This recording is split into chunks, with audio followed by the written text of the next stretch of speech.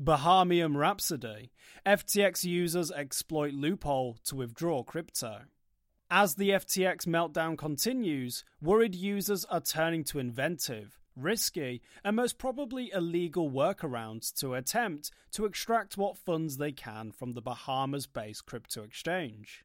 Withdrawals of customer funds from FTX were first frozen on Tuesday, just hours before CEO Sam Bankman-Fried announced that his exchange would be acquired by competitor Binance.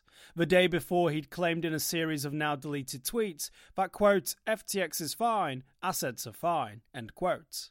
Relief was short-lived for FTX users hoping to retrieve their money, as it became clear that the exchange's problems were more serious than expected.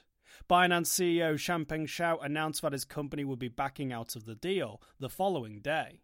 With hopes of rescue waning and reports of preferential treatment circulating, users with trapped funds were desperate for an escape route. The Bahamas Security Commission froze the assets of FTX International yesterday, in addition to insisting that the Bahamian registered accounts would be able to withdraw funds.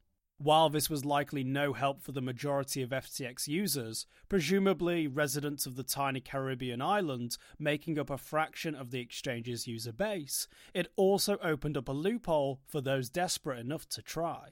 With direct transfers between FTX accounts apparently blocked, a number of inventive workarounds are being used to siphon funds out of FTX via Bahamian KYC-D'd accounts, which have suddenly found themselves in high demand.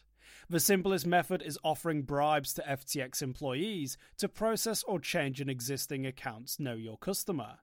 Al God, a high-profile pseudomonymous Twitter user who won a $1 million public bet against now-defunct Terrace Do Kwon, previously tweeted about having funds locked in FTX.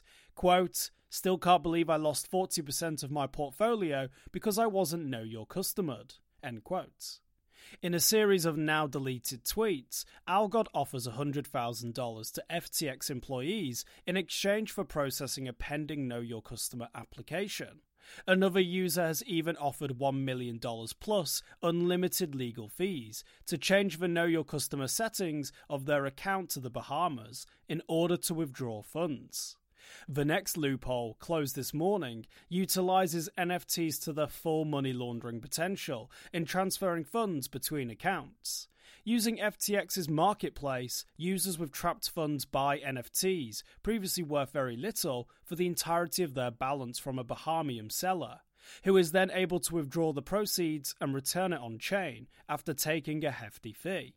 Users are also reportedly coordinating in order to organize pump-and-dump transfers between accounts.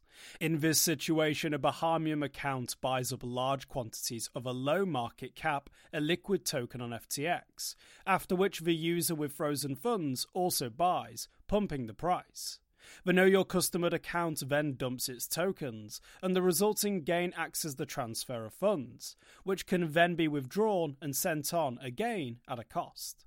Exactly how much Bahamian Know Your Customer accounts are charging for this service is unclear, but panicked users are likely paying cents on the dollar for their funds. Plenty of funds are still being withdrawn, with this account accumulating batches of tether from FTX and sending on lump sums to an address that's already cashed out over $21 million. For more informed news, follow us on Twitter and Google News, or listen to our investigative podcast, Innovated Blockchain City.